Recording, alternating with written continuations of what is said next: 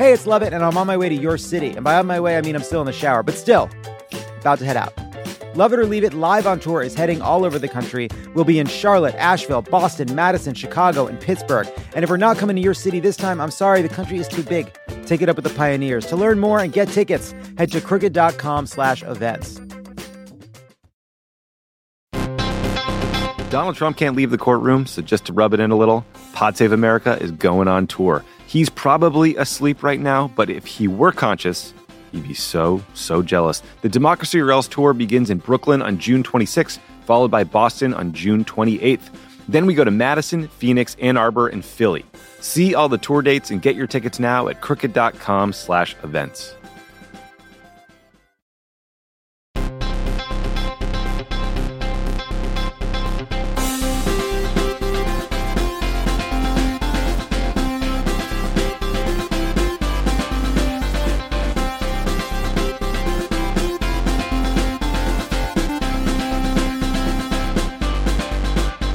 Welcome to Pod Save America. I'm John Favreau. I'm the ex formerly known as John Lovett. There we go. Tommy Vitor. On today's show, Donald Trump is still crushing the field in a pair of Iowa and South Carolina polls that officially qualify multiple candidates for the first debate. The DeSantis campaign has finally landed on a let Ron be Ron strategy. Did we predict? I feel like we said that he was going to have to say. Someone was going to say it. I don't know if I said it on the podcast or somewhere else in life, but we've definitely been saying it. Joe Biden's campaign builds an unconventional operation to take on the Republican nominee. And later, New York Congressman Dan Goldman stops by to chat with Tommy about prosecuting Donald Trump and the latest House Republican antics around Hunter Biden and RFK Jr. If you send a direct message on Twitter, is it a DMX? Oh. I just think it's important to think about. Did you see that Microsoft and Meta have the trademark for X? I did. So X literally not going to give it to you. Love it so meta. Can we talk about some news? But first, no third indictment just yet. Although by the time you hear it, who knows? Who knows by the time you hear this? Let's go, Jack. Though Judge Aileen Cannon did set a trial date for Trump's second indictment, the Republican frontrunner is scheduled to stand trial on May 20th, 2024 for stealing highly classified documents from the White House. Trump's volume of deranged truths has also picked up considerably over the last 48 hours, so maybe something's coming there. He's now sharing posts that accuse the government he led of staging the January 6th attack on the Capitol. He also made a threat on an Iowa radio show last week that if he's convicted and imprisoned, his fans might do something even worse. Is it something that concerns you of the people making sure that they don't go out of their right mind if something like that happens? Because I know what I'm thinking of could happen if that, for example, they do say Jack Smith says, okay, I'm going to put Donald Trump in jail. I think it's a very dangerous thing to even talk about because we do have a tremendously passionate group of voters. And I mean, maybe 100, 150. I've never seen anything like it. Much more passion than they had in 2020 and much more passion than they had in 2016. I think it would be very dangerous. Where's the 100 and 150 come from? I just noticed. Yeah, what's that count from? I also like the question is, are you concerned? Are you concerned? He's really concerned. You can tell. So his message here, Trump's message here is that the insurrection was a false flag operation that could also happen again if he's held accountable for breaking the law. You guys think we'll hear that defense from his lawyers in court? Yeah, and it's just, I think it's worth noting that this conspiracy theory that January 6th was a false flag operation, that the sort of a FBI plant led everyone to charge the Capitol, has been around for a while. And a guy named Ray Epps, who was a former member of the Oath Keepers militia, had to sell his house and move because he was getting threats from other crazy right-wing people who suggested he was some sort of FBI plant. He is absolutely not. There's no evidence to prove any of this, but Trump and Steve Bannon and all these guys have latched onto it to push this false flag narrative. And it's very scary. Yeah, two thoughts. One, if you cannot call it, you can't call this a strategy of any kind. But if it is not a legal one. It is just a thrashing PR campaign to make to sort of excite the base and keep Republicans in the fold. But what's striking about it to me is, one thing we've noticed over the years about all these different attorneys who've been involved in sundry Trump investigations is they become so radicalized in favor of prosecution. Like you see it out of the people that came out of Mueller, you see it out of all these different investigations. And I just think, you're working on this case. There have been death threats against prosecutors. You're working day and night looking at this brazen and ridiculous illegal activity by the former president of the United States. Is it all worth it? Should I fight again tomorrow? And then you turn on the television and he's learned nothing. He's doing it even more. And you just get a Subway and you call it a day. Yeah. Get some food. Get a tuna foot long. Look, I just don't think it necessarily helps his case to argue that the violent attack was a secret FBI operation, but also threatened that his supporters may do it again if he's convicted. Yeah, it was an FBI plant, but also they might do it again. And it's like he's had so many different, this is where he's going to have some issues when this indictment comes down. He's had so many different explanations for January 6th. Like, on June 22nd of this last year, he said January 6th was not a simple protest. It was not a simple protest.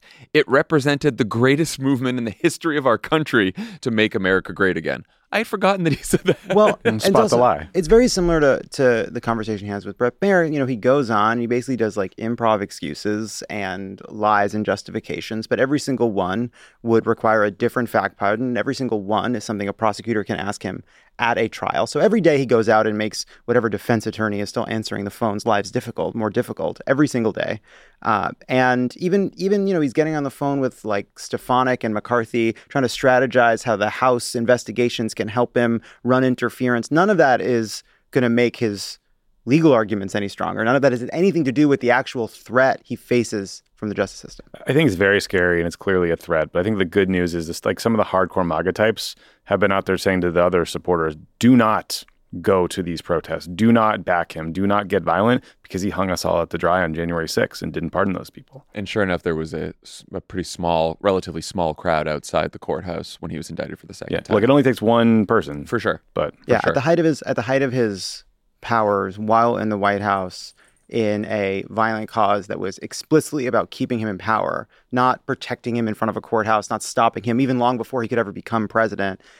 What was mustered? It was a violent attempt to overthrow the government. It hurt a lot of people. It caused a lot of damage. But he's got chaos and mayhem support. He doesn't have. There's no revolution. What do you guys make of the May 2024 trial date for the classified documents indictment? So here's why I think Trump was truthing so angrily. I think he just figured out what his next year is like. And it's a rough calendar. It's October 2nd, New York civil fraud trial. January 15th, second E. Jean Carroll civil defamation trial. Also the day of the Iowa caucuses. Also the day of the Don't forget. It's a big one. Yeah. March 25th, Manhattan hush money trial. May 20th, the classified documents trial out of Florida. We still got two Jack indictments Smith. left. We got Jack Smith in D.C. We got the Georgia case. Yep. So he's got his. He's heading out on his Trump's legal eras tour. Yeah, he's got like a wedding or two also, right? Yeah. I mean, everyone's got a couple weddings. Yeah, everyone's got that. He's got to fit in with this thing. I mean, this is a terrible. He's probably year. going to DJ a few weddings at Mar-a-Lago himself. Right, he's booked. I mean, he's booked and busy. I know he's a DJ now. Look, forget that he was president. Forget everything else. This is a man about to face 6 independent trials. I was thinking this the other day. So I'm like, annoying. Forget about presidents, politicians. Has anyone faced this many 6 trials for separate crimes? For separate crimes, yeah. Separate crimes in a year? Like I assume there's been we got to call Guinness. This is it's getting up. It's a record. Like I don't know how many of the Enron people, but like this is wild. So Jack Smith wanted December of 2023. Trump's lawyers wanted never. I guess technically they said they wanted the postpone indefinitely, but certainly after November 2024. Cannon landed in May. But of course, it could still be postponed from May 20th. Seems very likely it'll be postponed due to it says routine pretrial motions, right? The amount of according to the New York Times, the amount of discovery evidence that Trump's lawyers have to go through will include more than 1 million pages of unclassified material, 9 months of surveillance camera footage, and 1,500 pages of classified documents. So they better get to work. It's going to take a minute. They better get to work. I wouldn't say that to the last minute. That's a lot. Yeah. There's a lot of, I think, rightful concern that the fact that it landed in Cannon's courtroom was nerve-wracking for people that assumed she would do everything she can to help Trump. We don't know yet if what's going to actually unfold, like what she can do. She still has a lot of power. She set this date. Maybe it's a date set so that she can postpone it again. Who knows? But when you see these 3 other cases and the fact that there are 2 more coming down the pike, you start to see that he's going to need a lot more help. The other piece of it is you look at like the primary schedule, and we don't know when the Jack Smith or the Georgia cases could land, but it does seem like what we're heading towards is a period of time in which, while Trump is running for the nomination, he has the microphone. He gets to describe it to voters. He gets to talk over his opponents. He gets to continue to define January 6th and his various legal troubles to his adoring fans. But then all of a sudden, perhaps after he has put himself on a path to be the nominee, then the trials begin. And then Trump no longer, Trump's approval rating never dropped faster or harder than during the insurrection because he could not overcome the visuals that were coming out of what took place. And now all of a sudden, he can talk all he wants, but trials look like trials, and they have a rhythm all their own. Look, it's very possible that Republicans nominate someone who will be a convicted felon by the time November 2024 comes around. It could happen between him getting enough delegates in the convention. Like it could happen in those months. And in that that scenario, it's possible, if they were a sane party, that Republicans could try to wrest the nomination from him at the convention. But who are we kidding? Look, they're moving forward. And this is only like, it is interesting that the March date for I keep forgetting about the Stormy Daniels one. So that trial could take a couple weeks and could get a guilty verdict there by April or May. In May, if Cannon doesn't move it, that's still like 2, 3, 4 week trial. Suddenly you're in. I think like they said, like 6 weeks is probably the minimum for that trial. So it's pre-convention, which means it does mean the party has time to remove him as the nominee. You're not officially nominated until I think July 18th is the final day of the Republican convention. It won't happen. We are not that lucky. This is just not forget about that. Just to see the fight. How fun would the fight be? It would be a great fight. Here's the thing, but like I think what I'm taking away from seeing all these different trials unfolding is I don't know how lucky we have to be. That's the first. The other piece Law of this too is but the other part of it too is once you add the Jack Smith case, you add the Georgia case, and even if the trial, one of them slips, we're still staring at a spring, summer, and fall where potentially the dominant issue in front of voters is the most unsavory and unpopular position Trump has ever taken, which is, I don't really support democracy. It'll become central to the campaign. Those images side by side, Trump on trial for insurrection and Biden campaigning, I don't know, on a road, with a road and a shovel. That's pretty good. Some candidates do like Medicare Advantage plan rollouts or foreign policy speeches. Donnie's doing indictments and perp walks. Those are his message events. You think there'll be a step and repeat behind him outside the courtroom? Well, which court? Yeah, you know what I mean? Because they're all going to want their own branding. He's going to get one is what was I going to say? Any swing state court? Yeah, I guess the Georgia he could spend time campaigning. Oh wow, he can really make sure his schedule. He should 2 birds. Commit a Wisconsin crime next time, you idiot. Also, Trump's got a new lawyer said he wants. Trump wants cameras in the courtroom. It could just be something to say because he knows that they probably won't allow cameras in the courtroom, and then they'll say, "Oh, Trump wanted it. He wanted people to see what was going on there." That'd be how great would that be? They just watched that great new show, Jury Duty. The cameras in the courtroom would be for this trial would be amazing. Yes, please. How do you do it in the classified documents? So it's all confusing. That's why it's got to be. That one's really tough. That one's tough. So, most of Trump's primary opponents still refuse to entertain the idea that he may have broken the law by attempting a coup, and some are even pretending that January 6th wasn't really an insurrection. Here's Tim Scott, Mike Pence, and Ron DeSantis. I hold the folks who broke into the Capitol with ill will in their hearts, destroying property, responsible for their actions. I don't hold the former president who didn't show up at the Capitol and threatened my life as responsible.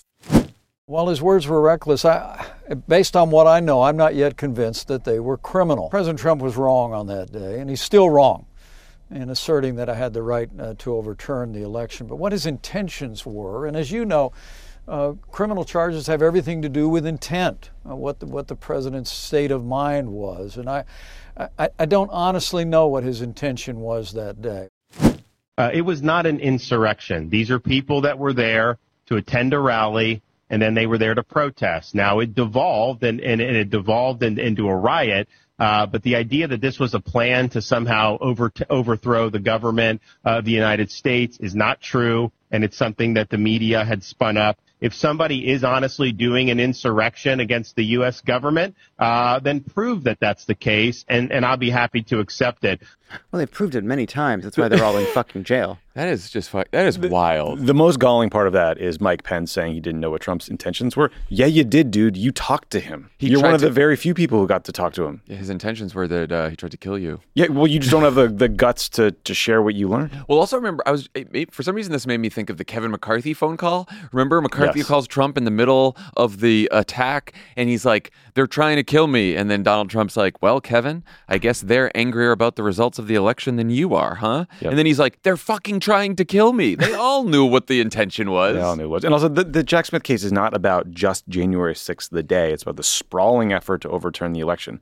But what we just heard there, to me, is a story. It's like compounding political cowardice, right? Like, McConnell wouldn't impeach. You just talked about the Kevin McCarthy phone call. Right after that, he said that Trump bears responsibility, that Congress should censure him. And then he went crawling back down to Mar-a-Lago to kiss the ring when he realized he needed Trump to get the votes to be speaker. So now here we are in a 2015-style conundrum where none of Trump's opponents will actually attack him for leading an insurrection because they all are trying to like win some sliver of his voters by taking oblique shots or running to the right of him on policy. And it's failing miserably. How about hopeful, optimistic candidate Tim Scott setting the bar at, well, he didn't come try to kill me personally at the Capitol, so I do not hold him responsible. Now, anyone who doesn't try to murder me, it's okay. I would like to say, in defense of Senator Tim Scott, and hey, the Tim Scott spin zone over here. Yeah, it's Timmy time. You guys, buckle your seatbelts because we're on a rocket ship. But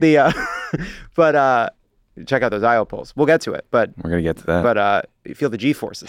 Okay. Feel the G-forces. Okay. But he does say as responsible. Now, here's the sad part of the question. That means he's responsible. They clearly think this is the only way they can win the Republican nomination, those three, if they genuinely think they can win the Republican nomination, which I presume they still do, because they're spending all this time on the race. Are they right? No. Let's talk about that Iowa poll. Because I think that tells the story. Like, there's a new Iowa poll out. I don't have the numbers in front of me, but I assume John does in his intro to this segment. Sure. We got Trump 46, Ron DeSantis 16, Tim Scott 11, Vivek Ramaswamy 6, and Nikki Haley 5. So this is the Tim Scott rocket ship. He's in double digits in Iowa. That's 2 digits twice. We've doubled in digits, baby. But it seems clear to me that all of the support that's going to Tim Scott and others is coming from Ron DeSantis. No one is chipping away Trump here. He's still doing great. Yeah. So no, it's not working. They're fighting each other just like 2015. It's definitely not working, for sure. But when you look at the polls of how Republican voters feel about January 6th, 32% of Republican voters approve of what happened on January 6th. So that's fortunately low. That's a lot. That's unfortunately. I mean, I'm going to get to something worse. Okay, good. Yeah. Only 14% of Republicans describe Trump as very responsible for January 6th, compared to 45% of all voters. In total, this was a Politico poll from earlier this year. They did a bunch of polls around the anniversary, and then they haven't done any since on January 6th. I'm sure we'll get more soon. In total, only 31% of Republican voters said Trump was very or somewhat responsible for January 6th, even though 59% of all voters assigned that level of responsibility to Trump. Q poll from December, only 9% of Republicans think Trump's attempt to overturn the election was a crime. 81% say it wasn't criminal. And it's worth noting, too, just that brutal. Since that the numbers have slowly shifted, and it depends on how you ask the question, but roughly 2/3 of Republicans believe that the election wasn't legitimately decided at this point. They sort of have bought into this, and it's sort of part of the hallmark of this era, which is when someone like Ron DeSantis is asked that question, is he saying what he believes that the base of the party also believes, or is he doing a shibboleth and signaling to them that he's not going to give in to the mainstream narrative because he understands that we're all in this fight together to protect Trump or whatever it may be, because none of us we can't tell these. Is there a difference? There isn't a difference. There isn't a difference in practice, but I do think it's right, because he's not saying this is what I believe. He's saying, look at how I fight. I just think it's all a self-fulfilling prophecy. Like, no one believes the thing I won't make an argument for. Well, of course not. Now, am I saying that I would make this the thrust of my campaign if I were running against Trump? Absolutely not. I'd probably answer honestly and as briefly as I could. And then to the extent this is part of my argument, it would be, to me, about electability. Like, look, most of the country blames this guy for the insurrection. That's the last image they saw of him as president.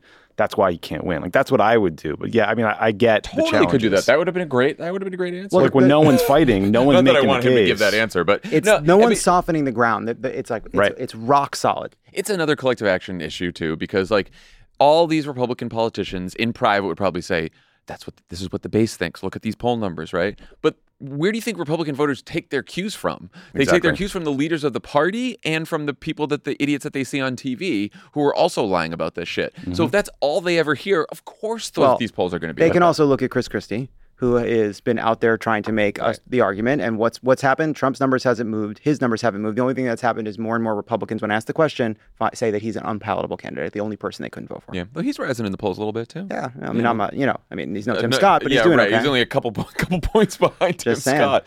Well, so as Tommy pointed out, whatever the other candidates are doing, it doesn't seem to be working.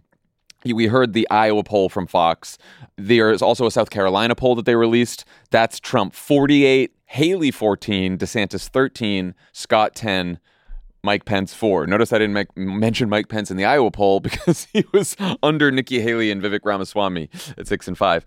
So these results from these two polls officially qualify Trump, DeSantis, Haley, Ramaswamy, Scott, and Chris Christie for the first debate a month from now.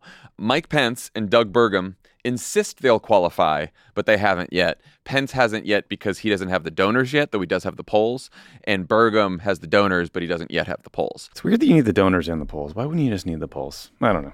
That's a good question. I guess because polls are like, it's hard to trust polls and like donors are like real actual people. Like, I guess it's the sign of some sort of enthusiasm. So I think the incentive structure has really, it's a mess. Clearly has fucked up. Because Doug Burgum is just buying donors at $20 a pop. So for sure. Right. What do you guys make of these polls? So 30-point lead in Iowa with 6 months to go. What do you think, Tommy? I mean, I want to tell you my favorite part of this poll is that we'll talk about the debate later, but Fox slipped in a question about what you think it means for a presidential candidate to skip the debate. 59% said shows a candidate's weakness rather than strength, 27%. That's just hilarious that Fox is like, we're hosting the first debate. Don't you think it's weak if you skip it? Also, though, how cowardly to phrase the question like that instead of saying, what do you think about Trump skipping the debate? Right, which probably would have gotten a totally different answer. Right, because they wouldn't have got it that much. Right, would have flipped it. Yeah. I think both these polls show Trump is in very firm lead and that Ron DeSantis is hemorrhaging support. And I think there's room for other people to have these little mini boomlets, but it's humiliating for Mike Pence, like you said. 4 in 10 voters in the Iowa poll said they couldn't support him at all, ever. I mean, that is just devastating.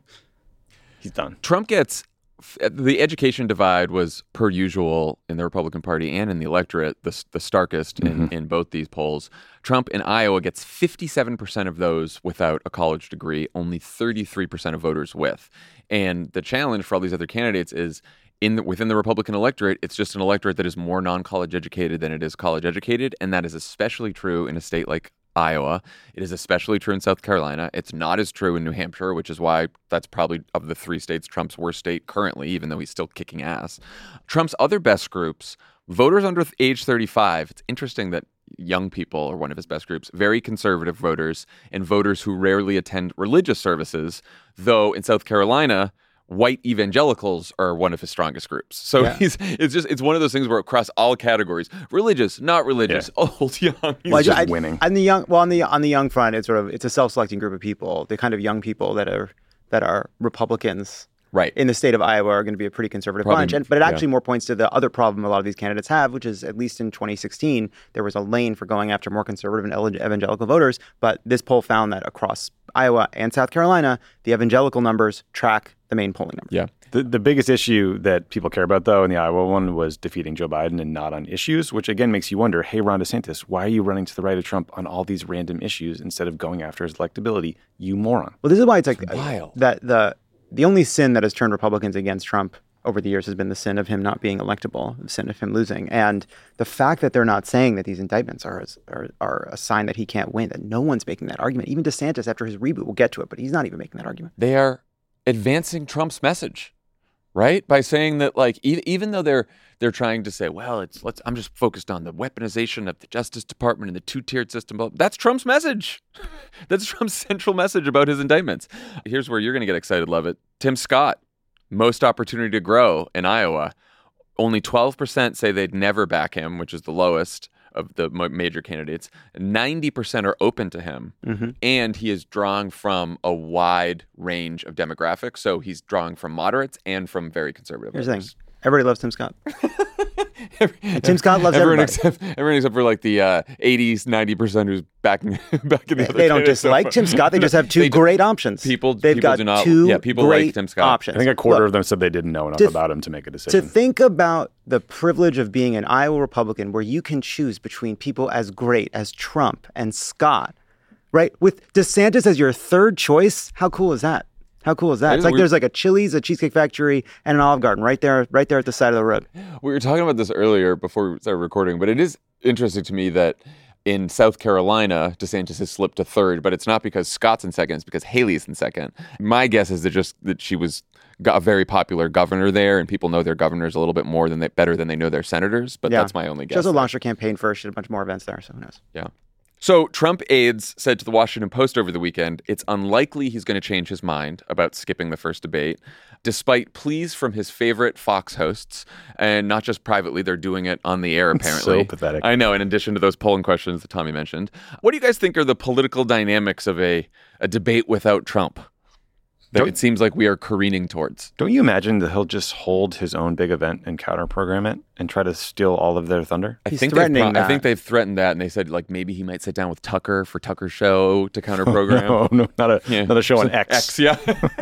Well, no. The point Trump made is, why would I do the debate? I'll just increase the ratings. Yeah. And then Fox is playing into that argument by being like, please come do the debate. We need the ratings. And then he's smart enough to know that he'll just watch a bunch of B team candidates attack each other instead of him and look like the B team. And Ramaswamy and Chris Christie have been out there being like, Trump's afraid to debate us if he's such a strong. Oh, Ramaswamy's been saying that too? Ramaswamy said it as well. Ramaswamy said it in the best way. He said, it looks like Trump might be afraid. I sure hope not. Doesn't seem like him. Something like that. He could be a surprise, like, quote unquote, star of the debate without Trump on the stage, because that guy doesn't have much to lose and he's just sort of swinging for the fences. I'm interested to see like how much time Christie spends going after Trump. Does Christie also try to light up DeSantis? Does anyone else try to light up DeSantis if Trump's not there because he's still number two and you might as well go after him? Like, what happens? I think Christie not only goes after Trump, but calls out everyone else for not having the courage to go after Trump, which we'll see how that goes. Yeah, and then what happens? And then do they just like pivot, or do they defend? Someone defend Trump, Absolutely. and that's so embarrassing. Yeah, I don't. Well, like if Ramaswamy wasn't on the stage, you would think, all right, this debate is Chris Christie versus everybody else, and he's going to make that case against them. But with Ramaswamy there, he's sort of like a chaos agent, and then you have to think DeSantis, Haley, Scott. Someone up there is going to come with a plan that is ready for what to do when Chris Christie does that kind of a broadside against the whole field and take it. But I don't know if it can't just be defend Trump. So you have to think Ron DeSantis has to do a version in front of the debate audience of the argument for basically, get things done, Trump without the chaos. He has to kind of make that case. And that's the question is how hard he does it. I think you just go with like the Ronald Reagan 11th commandment, thou shalt not attack other Republicans bullshit that everyone's used to, and coming together for unity and beating Joe Biden. Yeah. I could see Tim Scott and Doug Burgum doing that too. Doing the whole, Berg. like, there's a lot of fighting up here, but I think we're fighting too much and we need to look forward. Blah, blah, blah. I can't see Doug Burgum doing much of anything. So I honestly, if he was right here, I wouldn't. He is here. He's been here. He's sitting quietly. Yeah, because he's dropping off our gift cards. Yeah. We should bankrupt Doug Burgum. We should all take the $20 and donate the $1. Why are we doing that? I mean, great idea. I know.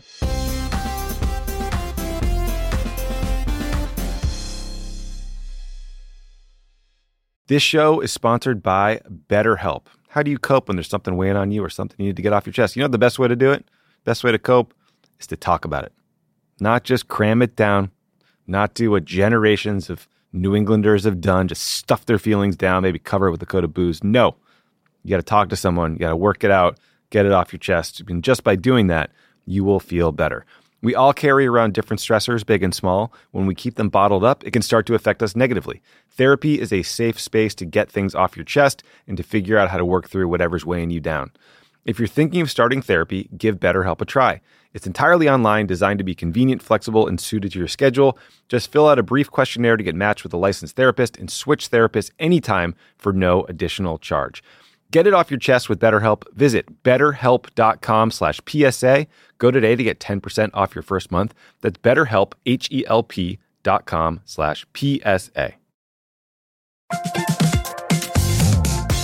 Guys, it's been a rough year. It's going to get rougher, and you deserve a little treat for not going insane yet. You could head to the local tiki bar and tell the bartender, do your worst.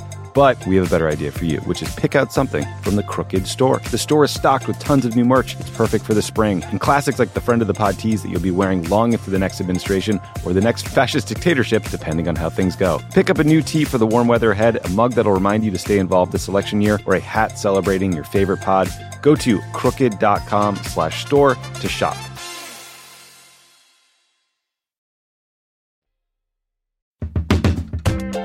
Hey, it's Lovett, and I'm on my way to your city. And by on my way, I mean I'm still in the shower, but still, about to head out.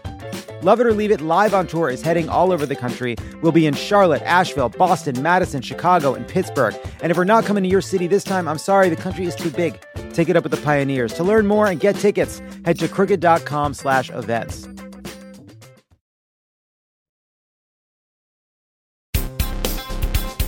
So DeSantis slipping to third place for the first time in that South Carolina poll is just one of the many shitty headlines for his campaign lately. Lots of stories about shakeups and reboots over the weekend that have all the campaign classics. We got a donor telling Politico it's time to let Ron be Ron. We got a new media strategy that they're calling DeSantis is everywhere. It's a threat. We got the campaign. Like something you have to clean up. The campaign blowing through cash on private planes and fancy hotels. We got infighting between the campaign and the super PAC. Meanwhile, the campaign briefly retweeted another bizarre video over the weekend that ends with a neo-Nazi symbol superimposed on a Florida flag. And the candidate spent the weekend threatening to sue Bud Light for sending a beer to a trans person. And he tried to explain a line in his state's new education curriculum that reads this. Quote, instruction includes how slaves developed skills which, in some instances, could be applied for their personal benefit. Here's DeSantis' response to that curriculum, followed by a fiery denunciation from Vice President Kamala Harris. These are the most robust standards in African American history, probably anywhere in the country. I think that they're probably going to show some of the folks that eventually parlayed being a blacksmith into doing things later in life. How is it that anyone could suggest that in the midst of these atrocities, that there was any benefit to being subjected to this level of dehumanization? So it seems like the DeSantis reboot is off to a strong start, huh?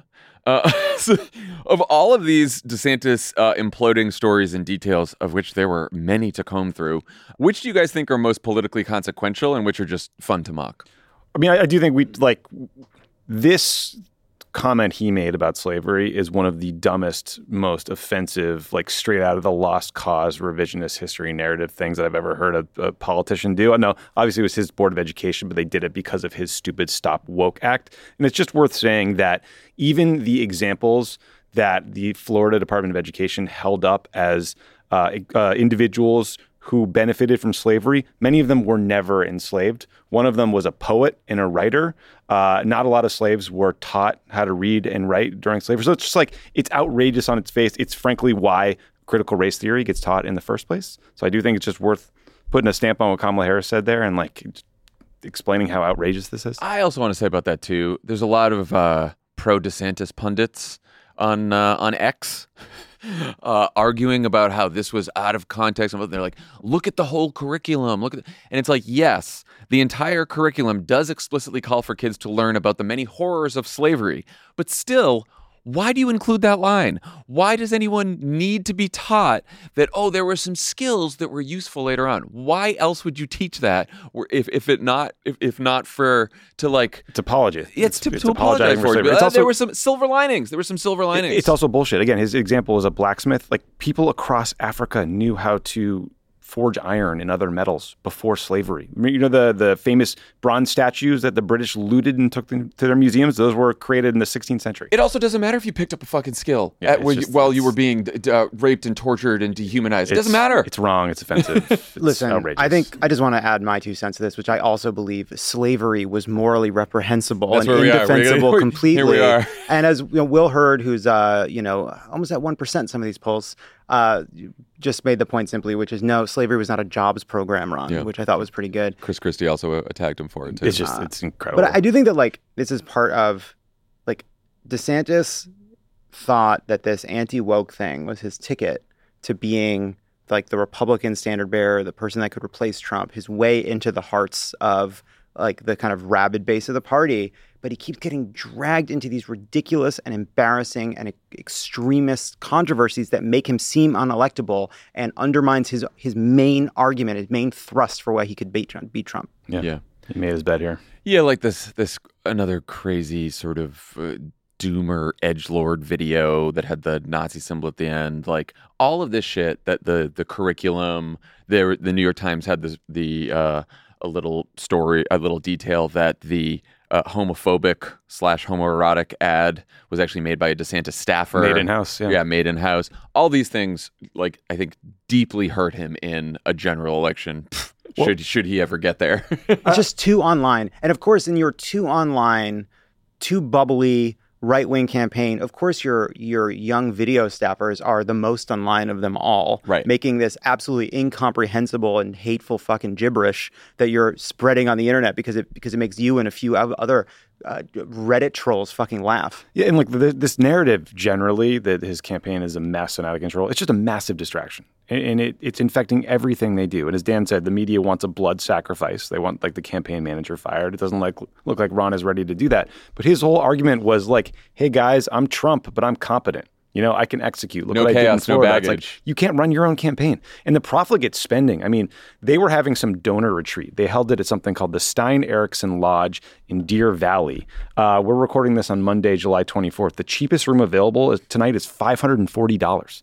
When we held a retreat like this in 2007, it was in fucking Des Moines. Is Deer Valley not one of the 99 counties look in how Iowa, nice Tommy? that looks. Is that That not? looks Do nice. are there caucus goers that hang out in Deer Valley? What are you doing out there? I mean, also the fact that his fundraising, while it was decent, was heavily dependent on very, very wealthy donors, maxed out donors who now can't give again. And now they're blowing through all of that money on private planes because the candidate and his wife prefer traveling on private planes and fancy hotels. But then later in the story, you find out in the New York Times that the candidate and his wife were also very surprised that they had spent that much money. Yeah, I bet they were. How do they think they got to Deer Valley? Yeah. Hey, this Southwest flight is nice. Wow, I guess we got the A tag. We go right to the A group. We go right to the runway. That's neat. Is that A group plus? Yeah, that's cool. I will have a hot compress. Thank you. And then you mentioned this too. I mean, he has a super PAC with $120-something million that they're sitting on, but they can't even coordinate. Our campaign finance system is so broken and terrible. You're not allowed to coordinate, but with a super PAC if you're a federal campaign, but everyone does it through unofficial statements and memos and shit. And the DeSantis campaign put out a memo attacking the super PAC for not spending more money in New Hampshire, I believe. Not putting any ads on the air up in New Hampshire. And then it came out that the campaign manager freelanced and did that without telling the rest of the staff. Everything is leaking. Well, the best is that not only did they not listen to the campaign memo, the super PAC did not get the hint from the memo that said, we will not cede New Hampshire, which was a hint to them to go up on New Hampshire. They said, fuck you, we're not going to do it.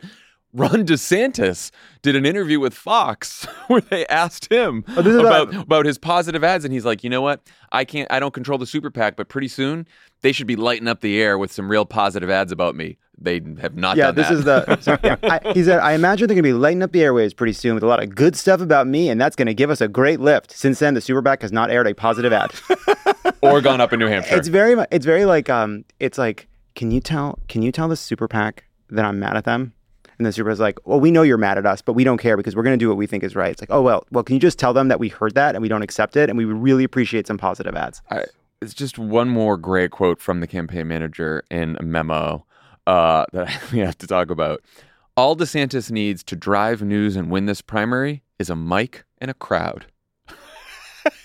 Yeah, Wait, so we need to hear Ron DeSantis more. Meanwhile, every one of those wackadoo videos. Give him a mic in a crowd, and he's like, the best ads for Ron DeSantis. You never hear his voice. The other, as part of one of these various reboot stories, I thought this statement from the spokesperson was revealing. The media and DC elites have already picked their candidates, Joe Biden and Donald Trump. Ron DeSantis has never been the favorite or the darling of the establishment, and he has won because of it every time. He's literally, most of his fundraising was because like the richest part of the Republican establishment pitched in. And it just goes to who do you think you're talking to? Who is going to buy into that argument? What Republican voter believes DC media elites love Donald Trump? Yeah, what person that pays attention at all to any of this is like, ugh, I'm sick of these establishment candidates. Yeah, that like Donald Trump. Andrew Romero, I think is the spokesman. It's like 12 different versions of the same Baghdad Bob quote. It's just absolute nonsense. But it's just like, okay, you can do any reboot you want. Like, what is your argument? Yeah. Like, what argument are you changing? Because you've been out there for a long time. Okay, what more do you want? I didn't want to do a whole nother section on DeSantis today, but like he's given us no choice. No, they're the reboot, shakeup, embarrassing stories. They just keep coming. We'll try to hold off on DeSantis for a while. We'll see. Will we? Well, we'll see. Well, maybe he won't make news. The voters are. Meanwhile, the Biden campaign's feeling confident, and they're building a somewhat unconventional operation to take on the Republican nominee. The Washington Post did a deep dive on what they're calling the Hidden Biden Campaign, which is a move to outsource a lot of their operation to the DNC, state parties, state organizations, outside groups. Politico reports that the Biden campaign is also feeling hopeful about flipping North Carolina for the first time since Obama did in 2008. And Axios notes that the Republican arguments against Biden on crime, immigration, and inflation are starting to crumble, even as the president's approval ratings are still stuck in the low 40s. Let's start with the Post story. The operation that it describes is very different from the campaigns we worked on. What do you make of the strategy? I mean, it seems to me to be entirely driven by fundraising.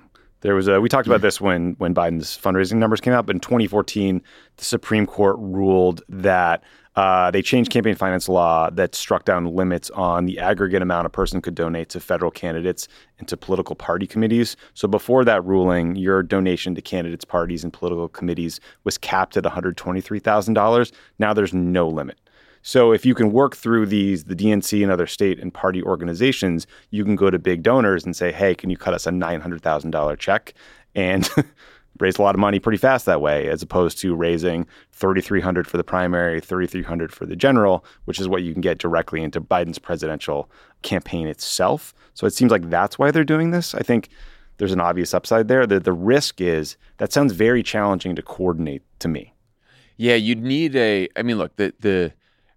incumbent of either party running for re-election is always basically going to control the DNC or the RNC, but the coordination has always been a bit of a challenge. Trump did this, though, in 2016 and 2020 with the RNC. The RNC basically ran the whole campaign. Yeah. Most of the staffers were there. Most of the field operation was run out of the RNC. You can I remember in 2012, even though we still had a big operation in Chicago, the DNC was still for all intents and purposes, working for the Obama campaign. So this is just now the DNC is basically under the Biden operation doing everything, polling, research, message testing. It's basically not separate. It's like part of the campaign. And legally, all you need to do is to make sure whatever you're doing benefits Democrats and not just Biden. So anything that DNC does just has to throw in Democrats too, just for legal purposes. Yeah. So, and you've seen that, this is sort of, you've seen ads like this, and this has been a part of campaigns for a while, because even before the limits were raised, you could still donate more to the DNC than you could to an individual campaign. And so a lot of times you'll see an ad and it will say, thanks to Joe Biden and the Democrats, we're investing in infrastructure. And that's an ad that can be paid for out of the DNC. So it seems like it's an extension of that and just trying to turn a bug into a feature, because one other piece of this that could be good for the long term is, instead of a campaign being stood up and then taken down, every 4 years, instead you could be building the infrastructure at the DNC, which could be used in future presidential campaigns and other campaigns. Yeah, I think that's a good argument for it. I mean, look, historically speaking, the DNC has been at times very effective and at times very ineffective. And I think that's kind of the challenge is, when you start a campaign, you build it from scratch, you bring in all the leadership and all the staff and the culture. And sometimes it's harder to change the culture of a place that already exists. So that'll be that, and coordinating with these state campaigns. If every state party was like Wisconsin, we would win 50 states, but it's not. The other piece of this too is Joe Biden, Hillary Clinton, like these were, people with long relationships with the broader Democratic Party. In 2008, Barack Obama is running an insurgent campaign, building his own organization, which is a different thing. And so, yes, this works very well in a re-election bid for an incumbent Democratic president, but it'd be harder in future elections. Yeah, well, and the only other thing we haven't mentioned is for an incumbent, the most important strategic decisions on a campaign still happen within the White House. So even though in 2012 we had a large sprawling organization in Chicago and all over the country, like David Plouffe and Pfeiffer and everyone else were still like in the White House and legally there, you can work on the campaign in your free time. And also there are many functions which just aren't technically, one or the other. And so most of the high-level strategic campaign decisions were still made in the White House consulting the campaign in Chicago. The concept of free time in a White House job is very funny. I know. Also, federal campaigns, you get better rates on TV ads than like super PACs do, for example. And that's actually a big advantage down the stretch when it's a really crowded ad market. So we'll see how they handle that. What do you guys think of the argument that North Carolina could be the Arizona or Georgia of this cycle? You mean a place that keeps me up at night? Sure, it's it. I'm in on it. I'd like to have one more state keeping me up at night. That's just increases our odds. Yeah, I know. I'm saying Biden roughly halved the margin in 2020 in North Carolina. One fact about North Carolina, they added between 2016 and 2020, they added about 2 million new potential voters, both young people aging into the voting pool and people moving in from out of state. Like that has continued. And so every year, North Carolina starts to look a little bit more like, say, Virginia. Meanwhile, we're in a race to find states where we can win as things get harder and harder in some of the states we've talked about, like Ohio and other places like that. Yeah, so Obama won North Carolina in 2008. Biden lost by 1.4% in 2020. I'm very much in favor of playing offense there. I mean, Roy Cooper is a popular governor. He can't run again, but he's a known quantity, and he can run around the state and make the case. North Carolina passed a 12-week abortion ban, which I suspect is very unpopular, and they might run a bona fide crazy person named Mark Robinson for governor. He's currently the lieutenant governor, and that might help. You're right, Lovett. There's been a lot of growth, population growth in urban and suburban areas that are favorable to Democrats. I did see some weird numbers about voter registration that were not good. Republicans have done better than Democrats in voter registration in North Carolina since 2020. So that ours have gained 6,000 voters while Democrats lost more than 175,000. I don't know what happened there. I don't either, but there is a trend with a lot of these southern states in voting registration where Democrats lose voters who are like, Republicans in every way but their party registration, and they finally switch over, right? Yeah. There's like the realignment there, but I should look into that. The interesting thing about 20 and Biden doing better in 20 than 16 is Trump had a much better electorate in North Carolina in 20 than he did in 16. There was a higher percentage of Republicans turned out. There was higher white turnout and higher rural turnout. And he still did worse than he did in 16 against Clinton. And that was mostly because of these Democratic gains in urban and suburban counties, which is where all the hope was always based in North Carolina, that the urban and suburban areas, the research triangle and everything, with just the population growth there, would end up doing what happened in Georgia for Democrats. The Mark Robinson thing is also what I think Democrats are hoping for as a nominee, just because he is, you mentioned the 12-week abortion ban. He's for a total abortion ban completely, and he's opposed to same-sex marriage. He's a kook. So he's a legitimate kook. And so these are all reasons why it could flip. The reason North Carolina is so tough and has been so tough, it is the second largest rural population in the United States, right behind Texas. Yeah, and it's also really expensive. I did not realize it was the fourth most expensive state in terms of ad spend for Joe Biden at the end of the 2020 campaign. Yeah. $47 million. It is expensive. And then in those rural counties, right, like Democrats are going to continue to get crushed, but if we get crushed less, then it's a huge deal. And Joe Biden in 20, a lot of the places that he won, he did less bad than Hillary Clinton did in some of these Trumpier rural counties. And we had Anderson Clayton on, who's the young chair of the Democratic Party in North Carolina, and this is why part of her strategy is just like visiting every single rural county, trying to find every Democrat there and registering them to vote. But at this point in the campaign, you're going to tell reporters that you're going to compete 100% everywhere. But if we were giving the Biden team truth serum, I bet they'd admit that down the stretch, maybe you peel back some spending from Florida, which seems a little tougher unless they get one of those ballot initiatives on. They're trying to get legalized marijuana and reverse the 6-week abortion ban. That would, I think, change the political calculus in Florida. But absent that, Florida's a tough state. Yeah, and you'd want to expensive. I'd rather compete in North Carolina than Florida. Yeah, by a lot. Let's listen to what Florida's been telling us. They don't like us anymore. Why do you think Biden's approval is still stuck in the low 40s, even though crime's down, border crossings down, inflation's falling? Come on, isn't it morning in America? What's going on? Let's just hope polling's a lagging indicator. Yeah, that's possible. People might. People are probably still not feeling the economic recovery from inflation just yet, I would say, too. Yeah, the data is slowly trickling in. I mean, the hopeful answer is lagging indicator. There's all this good economic news. It'll take some time to seep in. The worrisome answer would be they have concerns about his age, for example. That's probably the thing you hear about the most from people in casual conversations. And that's not falling. No, that number is not falling. No, it's steady. It's rising steadily. The other piece of it too is, look, inflation coming down, very important. Inflation coming down doesn't suddenly make everything more affordable. It doesn't make things go back to how they felt in terms of how far your income could go 6 months or a year ago. It stops the pain. Yeah. Stops the change. Yeah, and I also think just on approval ratings, like polarization now means just.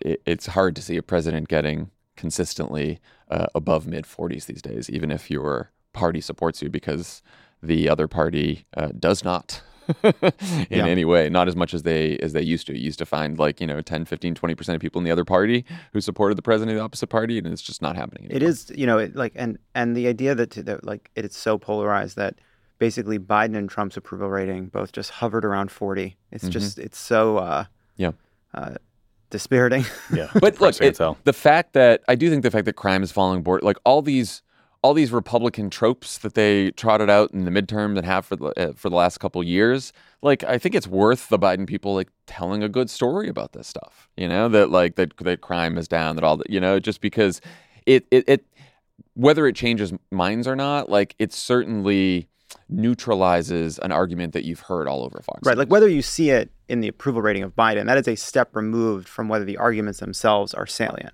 And if the issues are not as powerful, then those arguments won't work as well. And you want to start setting the mood music, right? And you want to, if you're the Biden campaign, the Democrats, you start telling a story that sort of makes people feel a little bit better, or at least tries to. All right, before we go to break, 2 quick housekeeping notes. The Crooked Store has some new merch. Check out our Bros for Row collection of tees and koozies.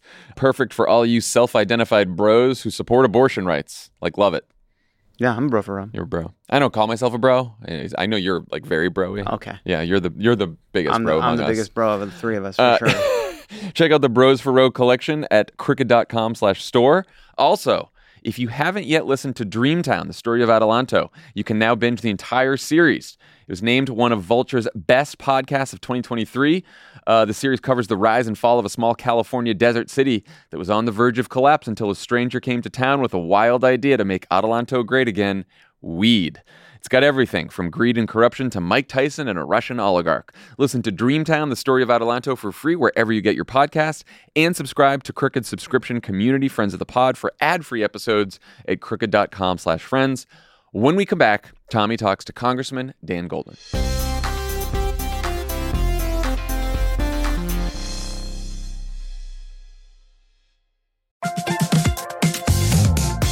Guys, it's been a rough year. It's going to get rougher, and you deserve a little treat for not going insane yet. You could head to the local tiki bar and tell the bartender, do your worst. But we have a better idea for you, which is pick out something from the Crooked Store. The store is stocked with tons of new merch. It's perfect for the spring. And classics like the Friend of the Pod tees that you'll be wearing long into the next administration or the next fascist dictatorship, depending on how things go. Pick up a new tee for the warm weather ahead, a mug that'll remind you to stay involved this election year, or a hat celebrating your favorite pod. Go to crooked.com/store to shop.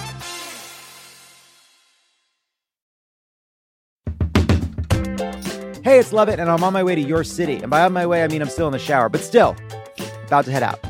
Love It or Leave It Live on Tour is heading all over the country. We'll be in Charlotte, Asheville, Boston, Madison, Chicago, and Pittsburgh. And if we're not coming to your city this time, I'm sorry, the country is too big. Take it up with the pioneers. To learn more and get tickets, head to crooked.com/events. Donald Trump can't leave the courtroom, so just to rub it in a little, Pod Save America is going on tour. He's probably asleep right now, but if he were conscious, he'd be so jealous. The Democracy or Else tour begins in Brooklyn on June 26th, followed by Boston on June 28th. Then we go to Madison, Phoenix, Ann Arbor, and Philly. See all the tour dates and get your tickets now at crooked.com/events.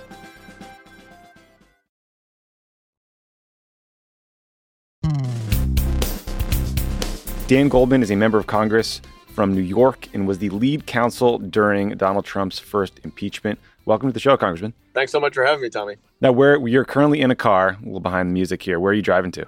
I am driving around the district right now. Nice. At in New York City, had a meeting with some 9/11 victims in Midtown, and on my way to Sunset Park for a community event. Look at you. We're working every minute of the day, even in the car. So all of us news junkies out here, we're kind of waiting to see if and when Special Counsel Jack Smith will announce an indictment of President Trump for trying to steal the 2020 election. Folks might remember that. The January 6th committee in Congress spent a year and a half digging into this question and recommended specific criminal charges to the Department of Justice. You worked on Trump's first impeachment. You were also an assistant U.S. attorney for many years. What kind of evidence do you think Jack Smith could have that the January 6th committee was unable to surface? That's a great question, and I think there will be a lot of new evidence. As you will recall, there were several witnesses who refused to show up and testify before Congress, and they will not be able to do that this time. And I think there are a lot of rumblings about whether or not someone like Mark Meadows, who did refuse to testify, is now cooperating with the Department of Justice. At a minimum, we know that he has testified. And so people like that, who are very close to Donald Trump, will not be able to evade testifying as they were as part of the January 6th committee. The other thing that we know they've been able to get are records with attorneys.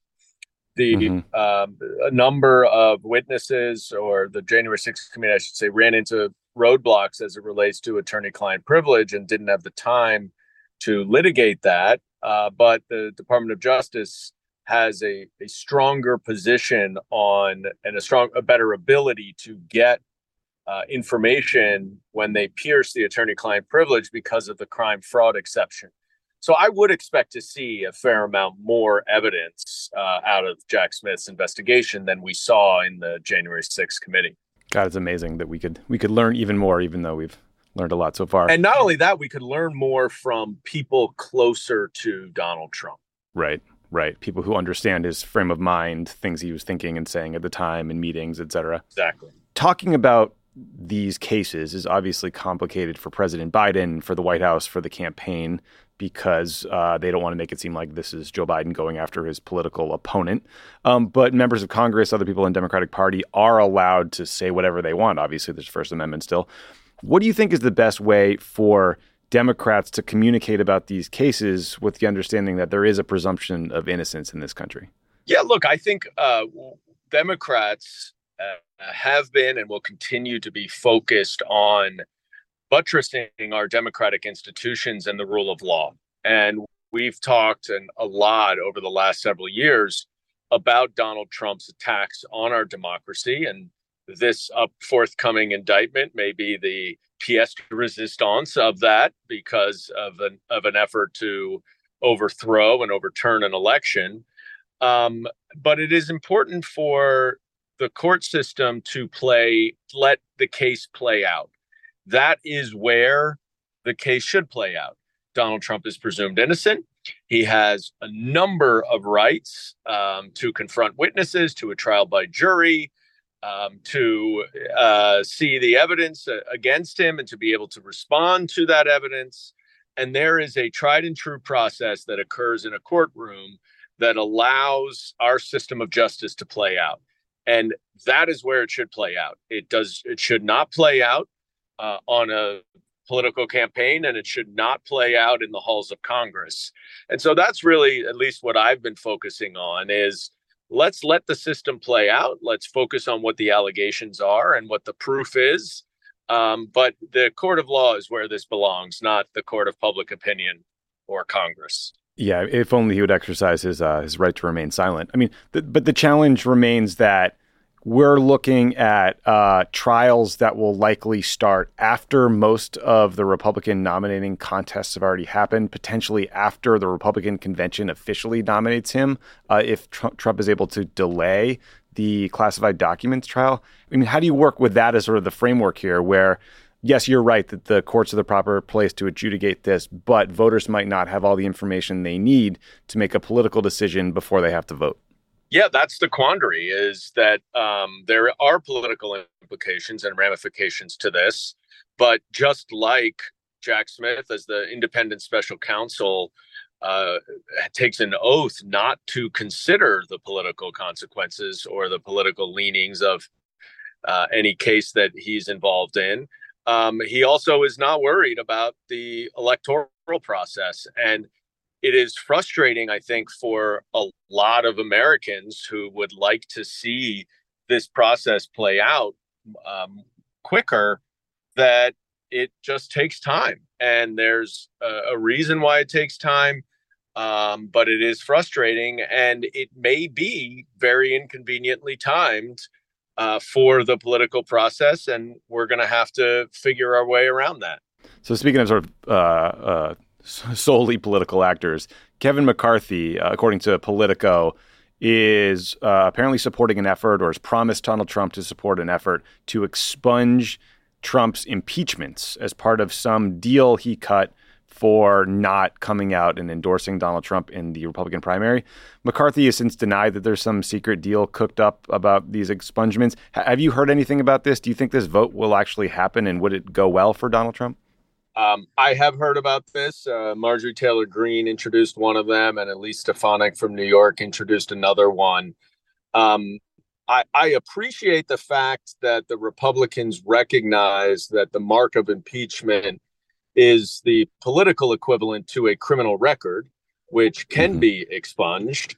Unfortunately for them, there's no such thing in Congress, and they can do whatever they want, but it is a pure messaging exercise. There is no such thing as expunging an impeachment. And it would only just be a political talking point. He still would be twice impeached, regardless of whether or not it is expunged. But the broader political point, which you just raised, which I think is a good one, is it will put a lot of Republicans in a very bad position if they bring this to the floor. There are, as you well know, 18 Republicans in Biden districts, and that is not going to be helpful for them to have to support. And obviously, if they do not support it, they will bear the wrath of Donald Trump. So I'm very interested to see whether they bring it. I think it would be politically stupid for them to do so, but that hasn't stopped a lot of what they've done thus far. You know, I don't think much of Kevin McCarthy as a leader or a person, but I do respect the fact that he negotiated a deal with Donald Trump where he gives him something that doesn't exist. That is, that's good. Good negotiating. It's pretty impressive. Changing gears here. So Robert F. Kennedy Jr. is unfortunately getting a lot of media attention lately by taking money from Republicans and then using it to pretend to run for the Democratic nomination for president. Last week, he appeared before the Select Subcommittee on the Weaponization of the Federal Government, a committee on which you were lucky enough to be a member. Congrats. So the fact that RFK Jr. believes and spreads all these dangerous conspiracy theories has come up a lot. It's well known. I think less discussed, much to my frustration, is the fact that he seems to be literally a pathological liar. Like, he lies about everything all the time. You saw this firsthand. Like, how do you prepare for a hearing with someone like that, and why do you think Republicans wanted him there in the first place? Well, the irony, of course, is he was ostensibly there because he wrote a tweet in early 2021, January 2021, where he said that Hank Aaron died because of the vaccine, when he had died from a heart attack. And there was, of course, no evidence at all that he died from the vaccine. And it was potentially very dangerous to tell many Americans that they can die from the vaccine. So the White House, someone in the White House sent an email to Twitter effectively saying, hey, can you take a look at this and begin the process of taking it down under your terms and policies? Mm-hmm. Twitter did not take the tweet down.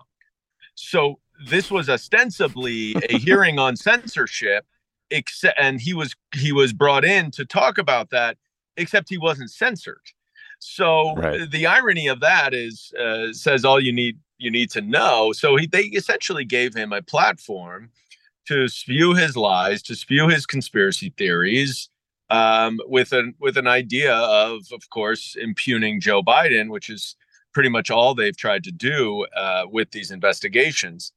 I think my view of it is that he doesn't have any credibility. I thought it was shameful that they gave him the platform of a congressional hearing to spew his misinformation and to some extent his venom.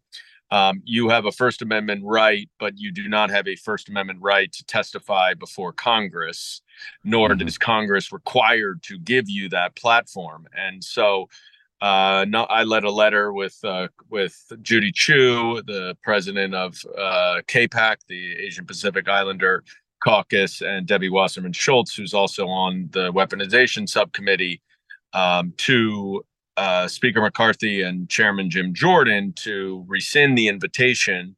102 people signed it in the span of about a day or two. And it just reflected, I think, the broad belief that this person does not warrant the platform of a congressional hearing. And I think that we saw a little bit of why that was last week. Yeah, we sure did. Speaking of things we all wish we hadn't seen, Marjorie Taylor Greene made some news last week by holding up sexually explicit images of Hunter Biden at this Oversight Committee hearing. Hunter Biden has been very open about his struggles with addiction, including on this show. He recently pleaded guilty to 2 misdemeanor tax charges. It still is not at all clear to me, however, what the connection Republicans are trying to draw between Hunter Biden, his business dealings, and Joe Biden, besides the fact that they're related and this vague suggestion that Joe Biden somehow profited from whatever work Hunter Biden was doing. Can you help us understand, those not like steeped in these hearings, what evidence has or has not been presented of such a connection, whether money exchanged hands, how you could hide that money from us, the public, when Joe Biden releases his tax returns every year? Like, what am I missing here? You're not missing anything. And it's a very short answer, because there is none. There is nothing that connects Joe Biden to enter any of Hunter Biden's business dealings. And what ends up happening is that the Oversight Committee Chairman, James Comer, and others start talking about the Bidens, plural, and they start lumping Joe Biden in to their investigation, even though he's not on a single bank record. There's not a single wire transfer. There's not a single document that says that he was involved or benefited from any of it. And as I pointed out at our hearing last week, there's actually evidence to show that he was not involved and that clearly unfamiliar with the Chinese company CEFC, which Hunter Biden allegedly got money from. And he had no idea who they were, what they were doing, and was clearly not involved at all in Hunter's business dealings. And yet they continue to impugn the president falsely by alluding to evidence that does not exist. So, I mean, is there just nothing we can do about it? I mean, basically, the Oversight Committee is going to hold these hearings. They're going to make specious allegations. And the best we can do is hope that members of Congress like yourself correct the facts in real time and that it gets covered. Yeah, look, this is the political process that we're dealing with right now. I mean, when you see Marjorie Taylor Greene beclown herself by completely gratuitously and unnecessarily showing revenge porn during a congressional hearing, you learn everything you need to know about this Republican Party. I don't care what she was talking about. There is never a reason why you need to do that. And it was designed only to humiliate and embarrass Hunter Biden, who, as we all know, is a private citizen. He has never worked for the government. He does not work for the government, in direct contradiction to the former president's children. And the notion that that would be fair game for an official proceeding in Congress is despicable. But that's what we're dealing with. And ultimately, you well know there is a political process. I would say that the ultimate accountability is at the ballot box, and that if people do object to the Republicans going forward with this kind of misinformation, personal attacks, and completely unnecessary and wasteful time and energy spent on investigations that have no connection to any official proceeding or any official purpose, then we should vote out Republicans. And if we can't vote out Chairman Comer because he's in a very safe red district, or Marjorie Taylor Greene, we can vote out the rest of them and take over the majority, and then we won't have to deal with this absolute buffoonery that we're seeing. Yeah. Final question. Speaking of buffoonery, what do you think about the suggestion that Democrats should bring posters of hardcore pornography to every hearing to kind of steal her thunder and make it less newsworthy? Is that something you're on board with? I know you're joking, and I made that up. Matt Gaetz would probably do it, I guess. Yeah. Look, I one of the things we are really trying to do is, and I'm focused very much on this since I'm on a couple of the investigative committees, is we're trying to bring a sober analysis of facts and truth, and that we're really emphasizing that we want to be the people that, and the party that Americans can rely on to understand what is really going on. And I'm not going to sit here and defend Hunter Biden's tax issues, and he, to his credit, has accepted responsibility for them. And if there is a crime that anyone has committed, I believe they should be charged, Democrat or Republican. But when there isn't evidence to support allegations, and yet they continue to go on and talk about these allegations that have no basis in fact, that is unacceptable. And we will consistently point that out. And we will point out that they are wasting their time with these investigations that are going nowhere, rather than focusing on legislation that can help the American people. And that is the critical difference, I think, between Democrats and Republicans. Yeah, I suspect that even most Republicans who saw that hearing were confused and ashamed of the people they elected to go to Washington to represent them. But Congressman, thank you so much for doing the show. Good luck at your community meeting next. And thanks for talking to us. Thanks so much, Tommy. Great to be with you.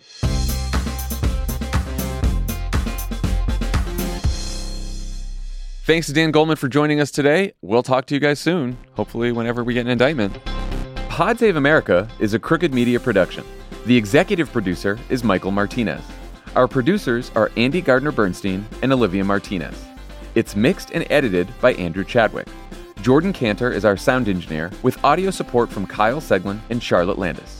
Thanks to Hallie Kiefer, Madeline Herringer, Ari Schwartz, Andy Taft, and Justine Howe for production support. And to our digital team, Elijah Cohn, Phoebe Bradford, Mia Kelman, Ben Hefcoat, and David Tolles. Subscribe to Pod Save America on YouTube to catch full episodes, exclusive content, and other community events. Find us at youtube.com/@PodSaveAmerica.